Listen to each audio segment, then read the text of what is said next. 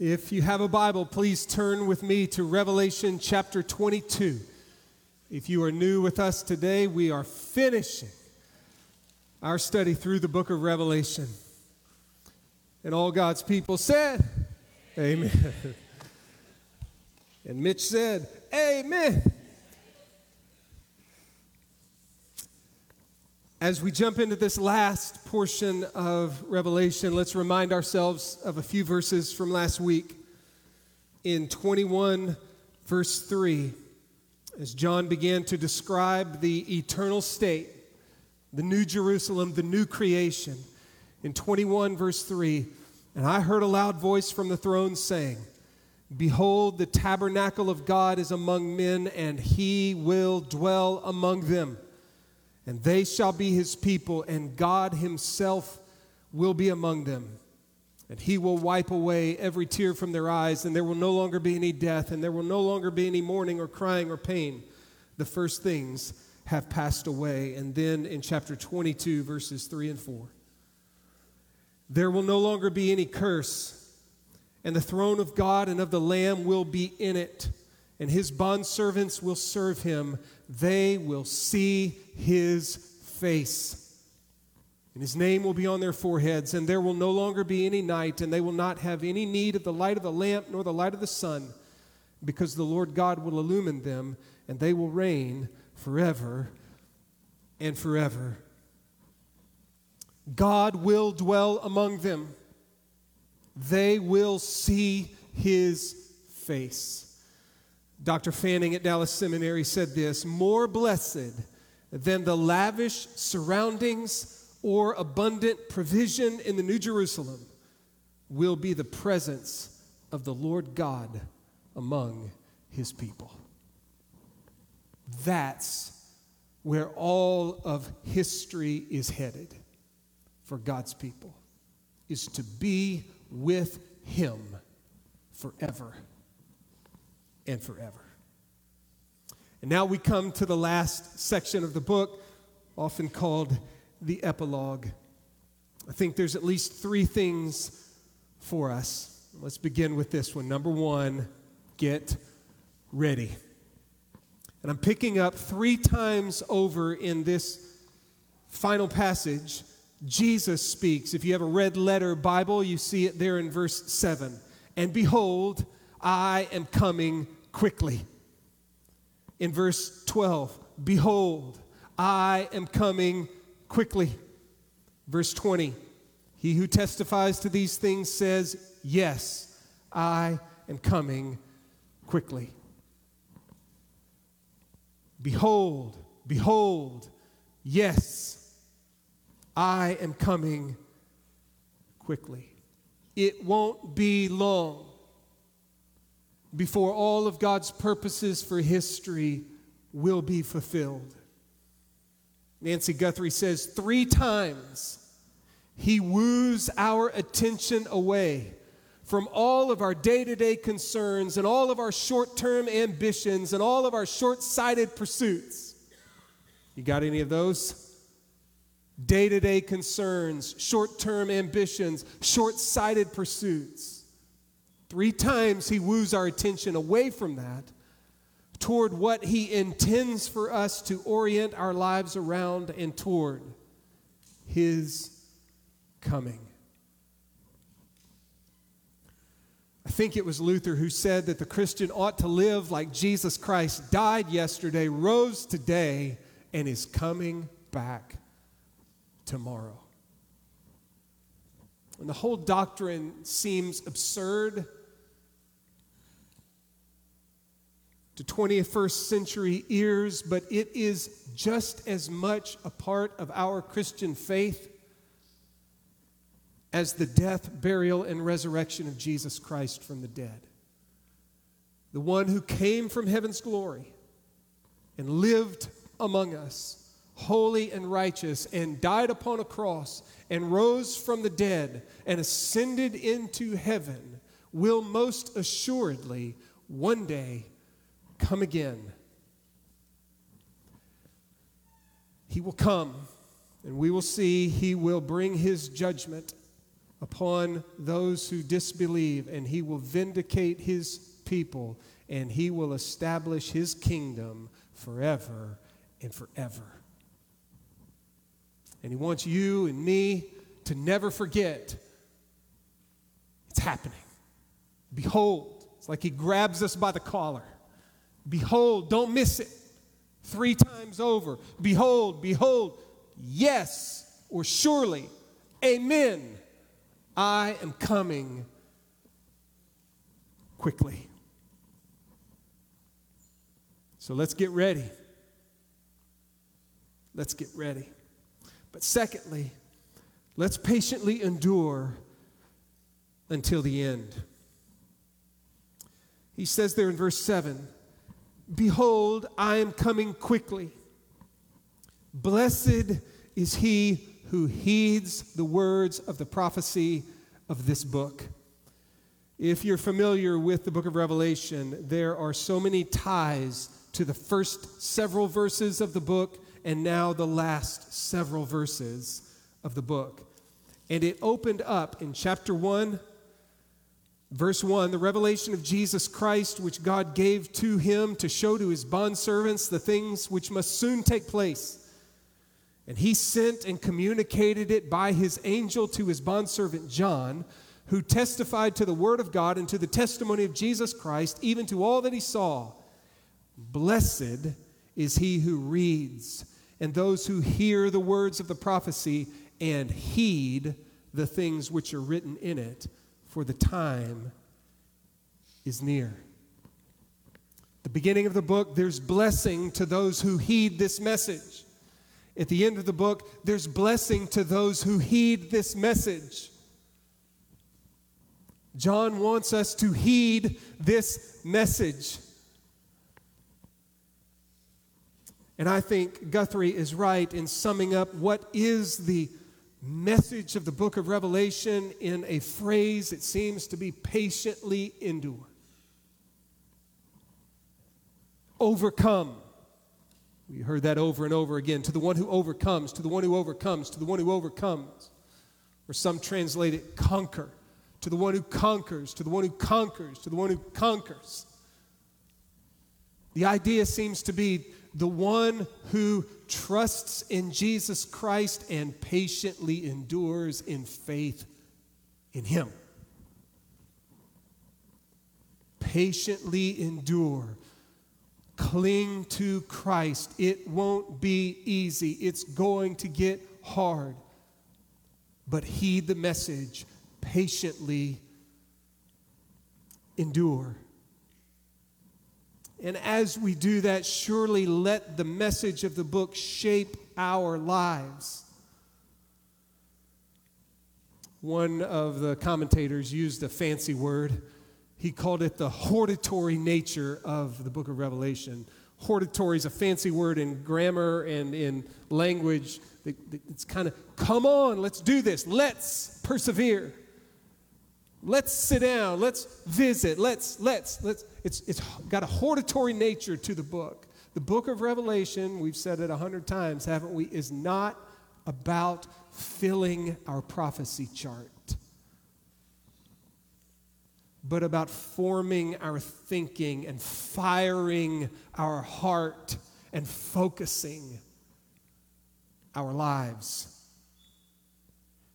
Our priorities and our concerns and our finances and the way we spend our time and energy, the way we speak to others about Jesus, the way we speak to ourselves about what is real and reliable, overcoming the world's pull towards compromise and the like. Verse 7, blessed. This is the 6 of 7. We could have guessed how many of these there are in the book. There's 7 of them. Of these beatitudes, these promises of blessing. We'll come back to that, but the last of those is there in verse 14. Blessed are those who wash their robes. But that's seemingly the clarion call of the book. He opens with it, heed the words. And he closes with it, heed the words. of the prophecy of this book. And while we're there talking about this book, we see it there in verse 7, the prophecy of this book. I want to touch on a couple more verses down there in verse 10. The angel said to me, "Do not seal up the words of the prophecy of this book, for the time is near." Don't seal it up. Don't keep it secret. I want my people to know about the truths of the book of Revelation. Now, Katie so kindly mentioned that I'm about to be 50 years old this week.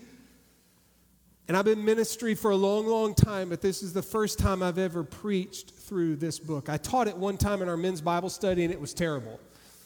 You know why? Because guys could raise their hand. Y'all can't raise your hand, or if you do, I'm just going to ignore you, right? You teach a book through the book of Revelation when people can raise their hand, and it's just terrible, right? Because so often, I don't know. Mitch, don't you think it could be this? Well, sure, man. All that to say, I get why we want to stay away from it.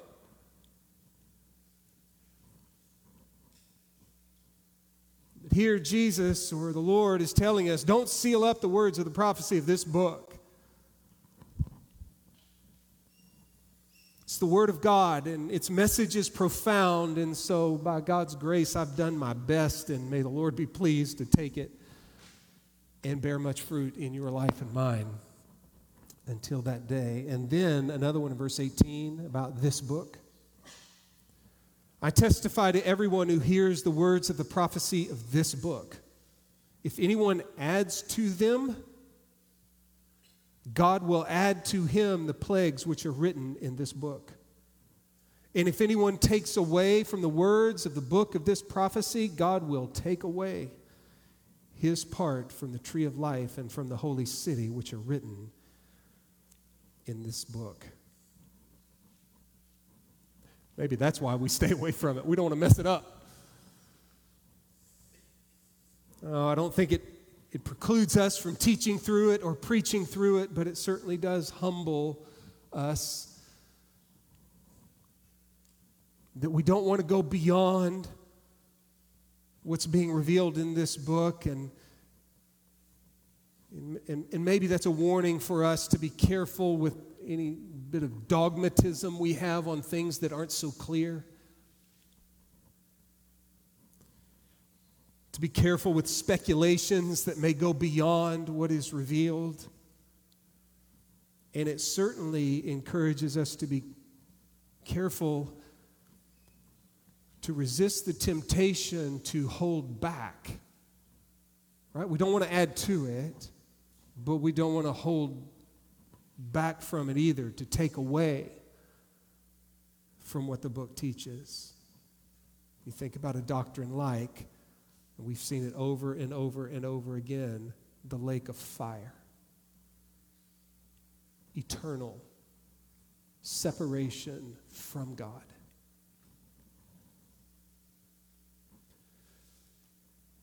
Well, I think the rest of the passage maybe comes together to encourage us, strengthen our resolve to keep the words of this book, to patiently endure in faithfulness to Jesus until he comes. The first of these might be that every word of Revelation is true. Verse 6. And he, the angel, said to me, "These words are faithful and true. The Lord, the God of the spirits of the prophets, sent his angel to show his bondservants the things which must soon take place." Why should you and I patiently endure in faith, clinging to Jesus through the ups and downs until he calls us home or returns himself? Why should we heed the words of this book? It's because this book is true. Just as the Spirit of God worked in and through the prophets of old to give us the word And just as the Spirit of God worked through the apostles like Paul and Peter to give us Romans and 1 Peter and Matthew to give us his gospel, so too the Spirit of God was at work in his apostle John, as he saw these visions and then recorded them for his church. Every word here is true. It's from God, and it is authoritative for your life and mine. And obviously, we don't always know how to interpret everything that's revealed here. And so we want to be humble and we want to be careful, but there's enough that's clear, enough to shape our lives day in and day out. And so let's hear it, and let's believe it, and let's heed it.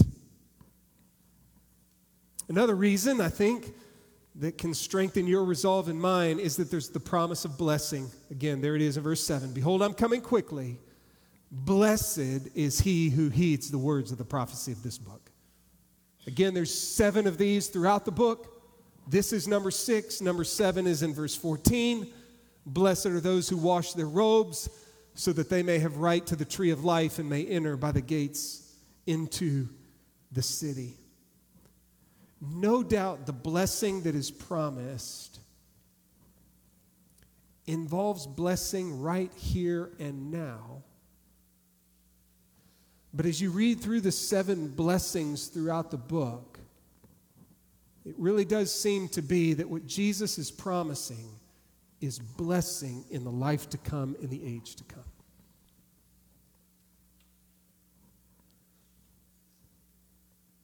So patiently endure. Keep the message of this book, because Jesus will come and there will be blessing to enjoy. Keep following him. Fall down. Get back up. Keep following him. Get distracted. Repent and come back. Fall on your face. Get back up and keep following him. Keep clinging to him. Keep pressing on.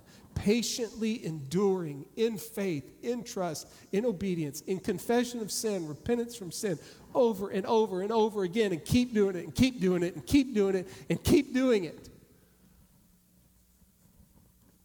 I was talking to one of the brothers in the foyer this morning, and we were talking about climbing Mount Rainier, had hopes to climb the Grand Teton. He asked if I was going to climb it, and who knows. But this week I was thinking about forgive me, but there is blessing.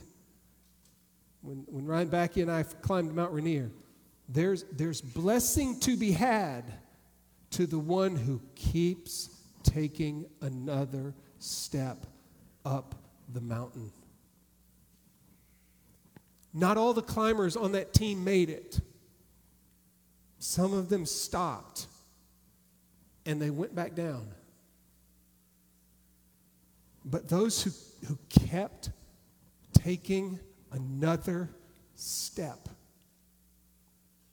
when we got to the top, there was blessing to behold.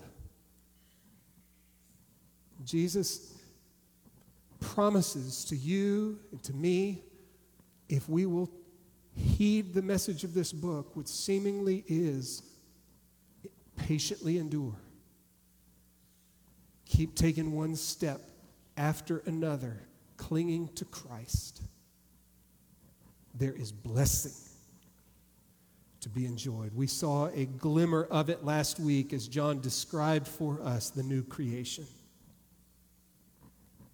The stunning beauty, the life-giving community, the eternal satisfaction, the beatific vision of God. We will see him face to face. Another truth that may strengthen our resolve to stay at it is that God is worthy of such. In verse 8, I, John, am the one who heard and saw these things. And when I heard and saw, I fell down to worship at the feet of the angel who showed me these things. But the angel said to me, do not do that. I am a fellow servant of yours and of your brethren the prophets, of those who heed the words of this book. Worship God. Worship him. He and he alone is worthy of worship, of devotion. Another, eternal destinies will soon be determined. Verse 10. He said to me, do not seal up the words of the prophecy of this book, for the time is near. It won't be long before Jesus comes. Verse 11. Let the one who does wrong still do wrong. And the one who is filthy still be filthy. Let the one who is righteous still practice righteousness, and the one who is holy still keep himself holy. It's an interesting verse. I'll come back to it in a second.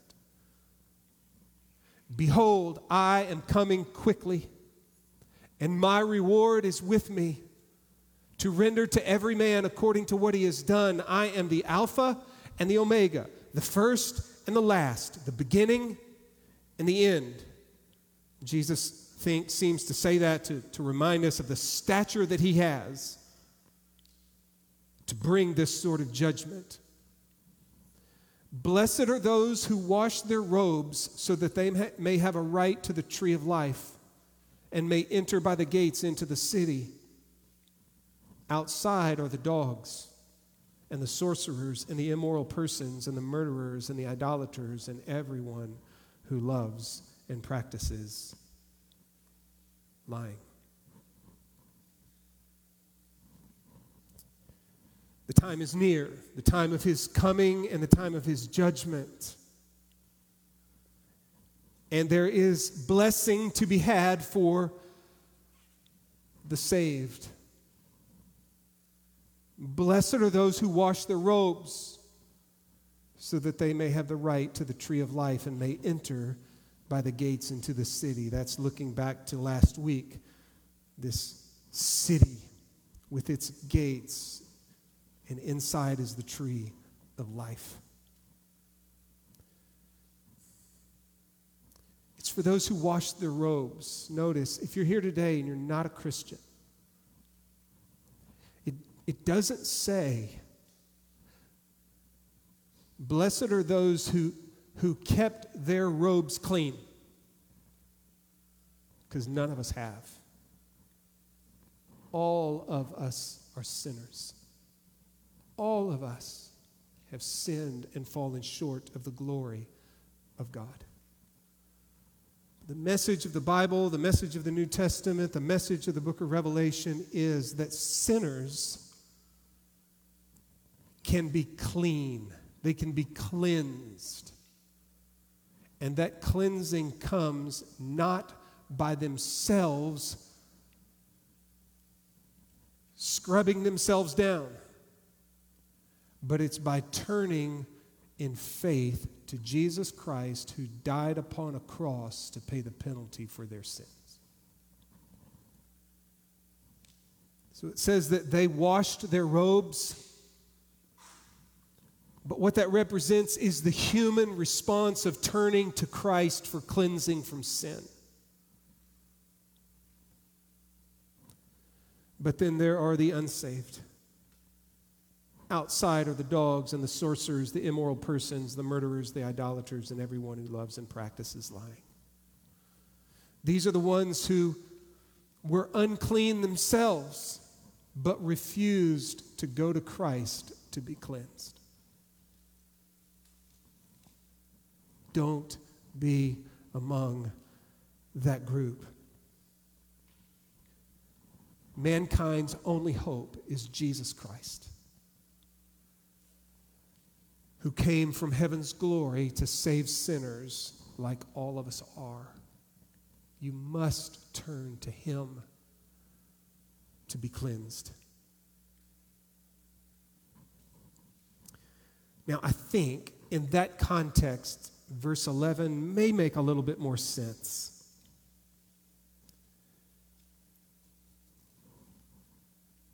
I think the feeling is this, the sense of this is this.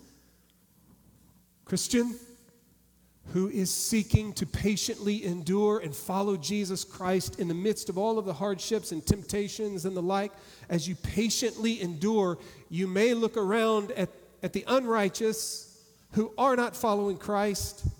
You may look at them and go,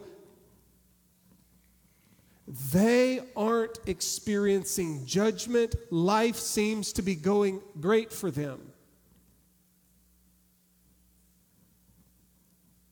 And in that context, maybe it's, listen, you let them do their thing. You do yours. Because God is going to make it right in the end. It may have the idea, if you're familiar with Psalm 73, where Asaph is envious of the wicked because he is seeking to follow God, to trust God and trust the promises of God, to obey God. But he looks around, and the wicked, who are not looking to worship God, trust God, obey God, or anything of the sort, are doing just fine. And life seems to be great for them. And Asaph is beginning to question whether or not his faithfulness to Jesus is the right path.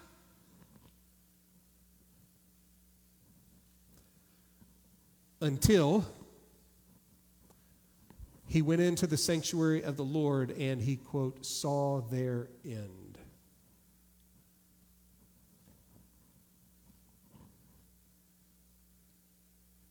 And it reminded him that there's going to be a day of judgment. And God is going to make all things right. So Asaph, you stay the course. I don't know, maybe your kid comes home and says, hey, Mom, Dad, Mike, and Tom are cheating on the test and they're getting better grades than I am. And what would you say? Hey, you let Mike and Tom do their thing. You let them do their thing. You do yours. And it'll all get sorted out in the end. One more, maybe. Let's patiently endure because there's an urgency to this. I use that word urgent. One of the fellows I was reading this week noted or used the word urgent related to verse 16 and verse 17. Jesus, he said, was urgent to get this word out to the churches. He speaks again, Jesus does in verse 16. I, Jesus, have sent my angel to testify to you these things for the churches. It was Tom Schreiner, Southern Seminary. He said, these are urgent words. What are? The book of Revelation. These are urgent words of the risen Christ for all the churches. Jesus wanted to get these words to you and me. And he's the root and the descendant of David, the bright morning star.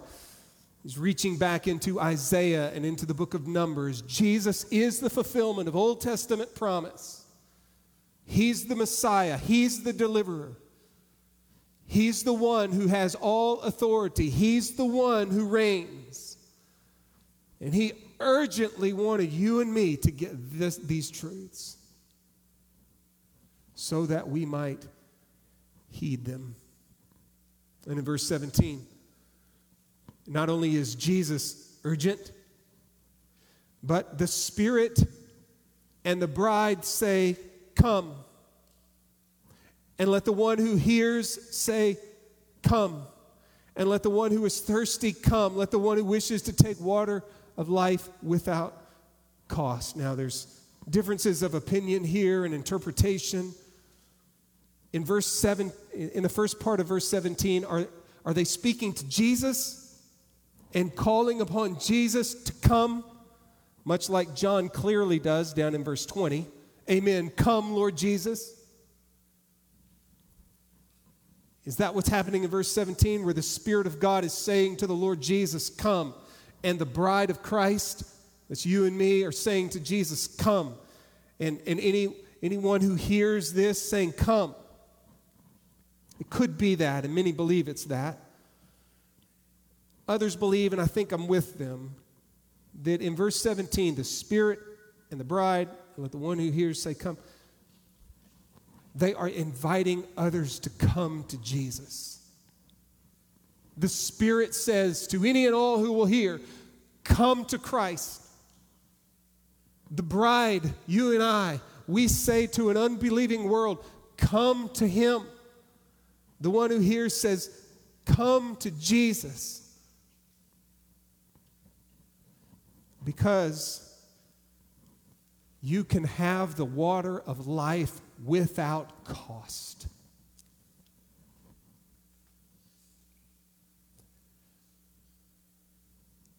If you're not a Christian, if you've never come to Jesus,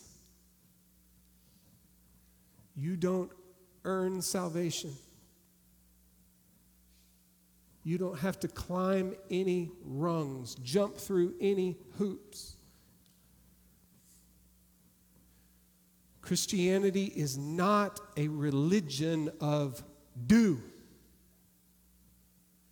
Do this, and then do that, and then do this, and then do that, and then cross your fingers hoping that you've done enough. That's the furthest thing from the message of Christianity.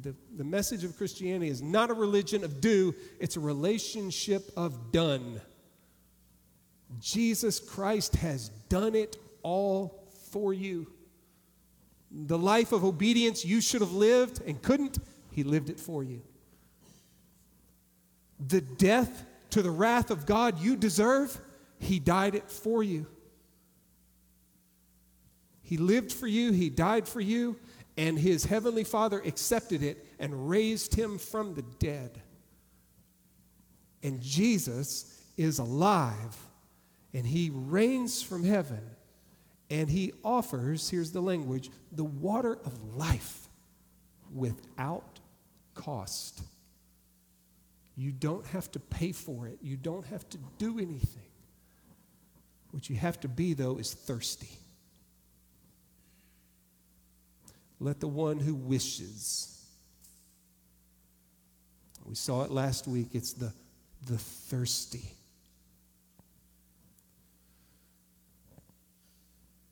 In verse 20, chapter 21, verse 6, it is done. I'm the Alpha, the Omega, the beginning and the end. I will give to the one who thirsts from the spring of the water of life without cost.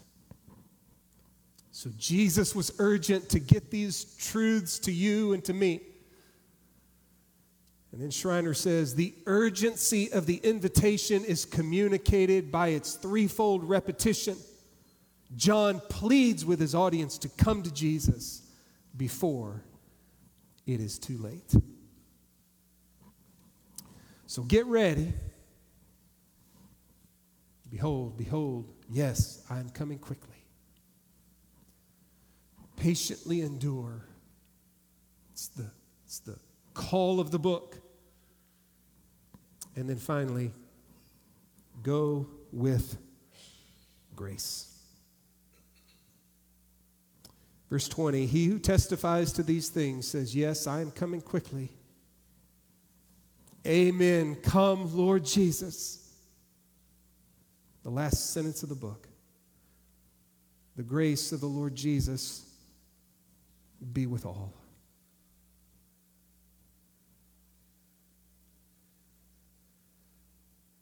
Last words are lasting words. These are not only the last words of the book of Revelation, they're the last words of the entire Bible.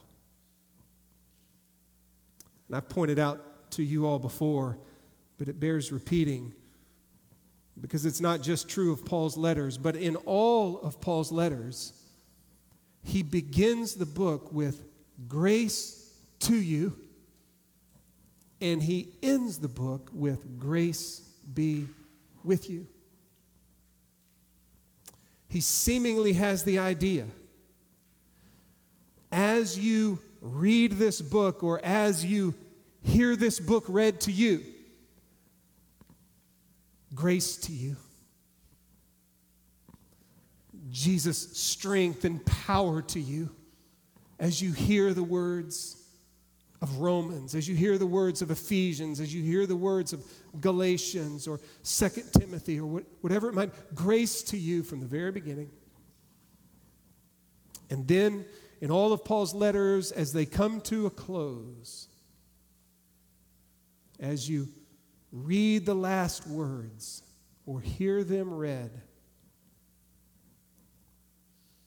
grace be with you. And John's book is no different. Way back in chapter 1, John to the 7 churches that are in Asia, grace to you. And now, at the end of the book, the grace of the Lord Jesus be with you. You and I are going to need the grace of God. We cannot patiently endure in our own strength. We can't heed the words of this book in our own strength. We need the strength of the Lord Jesus Christ. And seemingly, here's a promise right here that to his people, as we close this book and head off into our lives, the grace of God will go with us. John Piper, speaking about grace in this context, God's power, provision, mercy, and wisdom, everything we need in order to do what he wants us to do in 5 minutes, 5 weeks, 5 months, 5 years, and 5,000 years from now. God will give grace to his people. Well, how do you close the book of Revelation? I'm not exactly sure. But here's the best thought that came to mind, and you'll have to forgive me. I thought about bringing up some pom-poms. One of the greatest cheers, you hear it all the time. It's the simplest of cheers. Go, fight, win. Go, fight, win.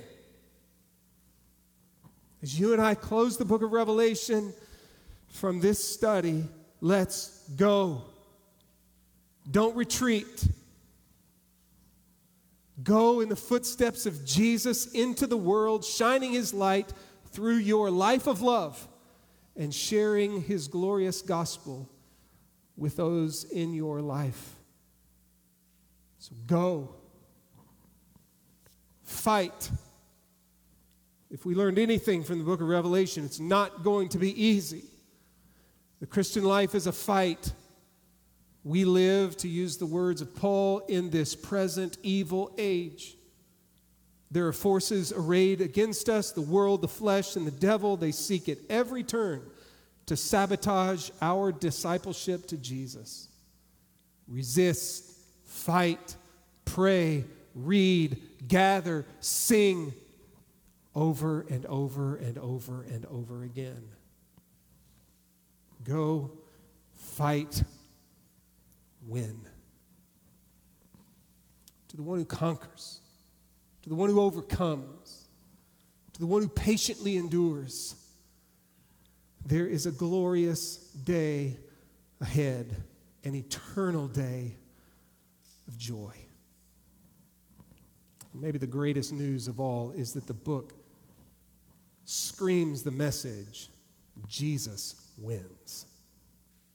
And those who are united to him, having been washed by him, strengthened by him, they will conquer. They will overcome. They will win. Christ has died. Christ is risen. Christ will come again. Let's pray.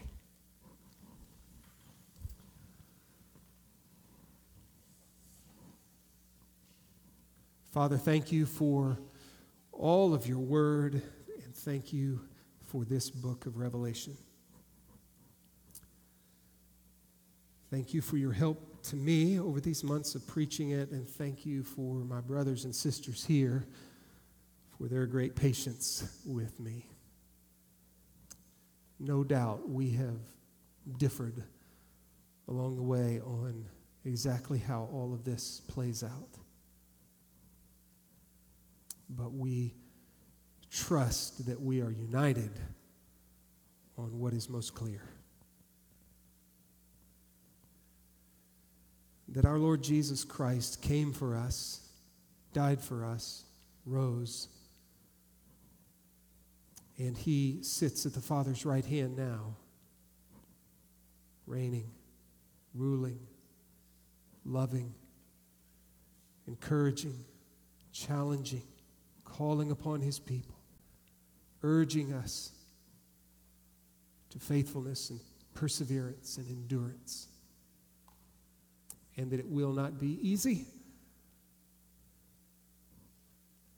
There are temptations to resist, and there is persecution to endure. There is our flesh to put to death, and all of that daily. But Jesus is going to come again. And how it all plays out exactly after that, we can differ. But what is sure and what is clear is that you will come again in victory, and you will establish a kingdom that will have no end. And those who by grace have turned to your Son, the Lord Jesus, for forgiveness, the washing away of their sins, to follow him, they will spend eternity in the new creation, the new heavens, the new earth, and they, along with him, will reign forever and forever. Those who have spurned him and turned away from him and said no to him will spend an eternity getting exactly what they asked for. So, Lord, would you help us, your people, to patiently endure until that day? And if there are any here who've never turned to Jesus for forgiveness and new life, that maybe right now in the quietness of their heart, they would turn to Jesus and talk to him, confessing their sins and asking him to forgive them and be the leader, the king of their life.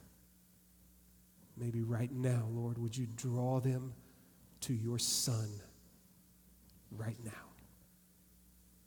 We pray all of this in Jesus' name. Amen. Amen.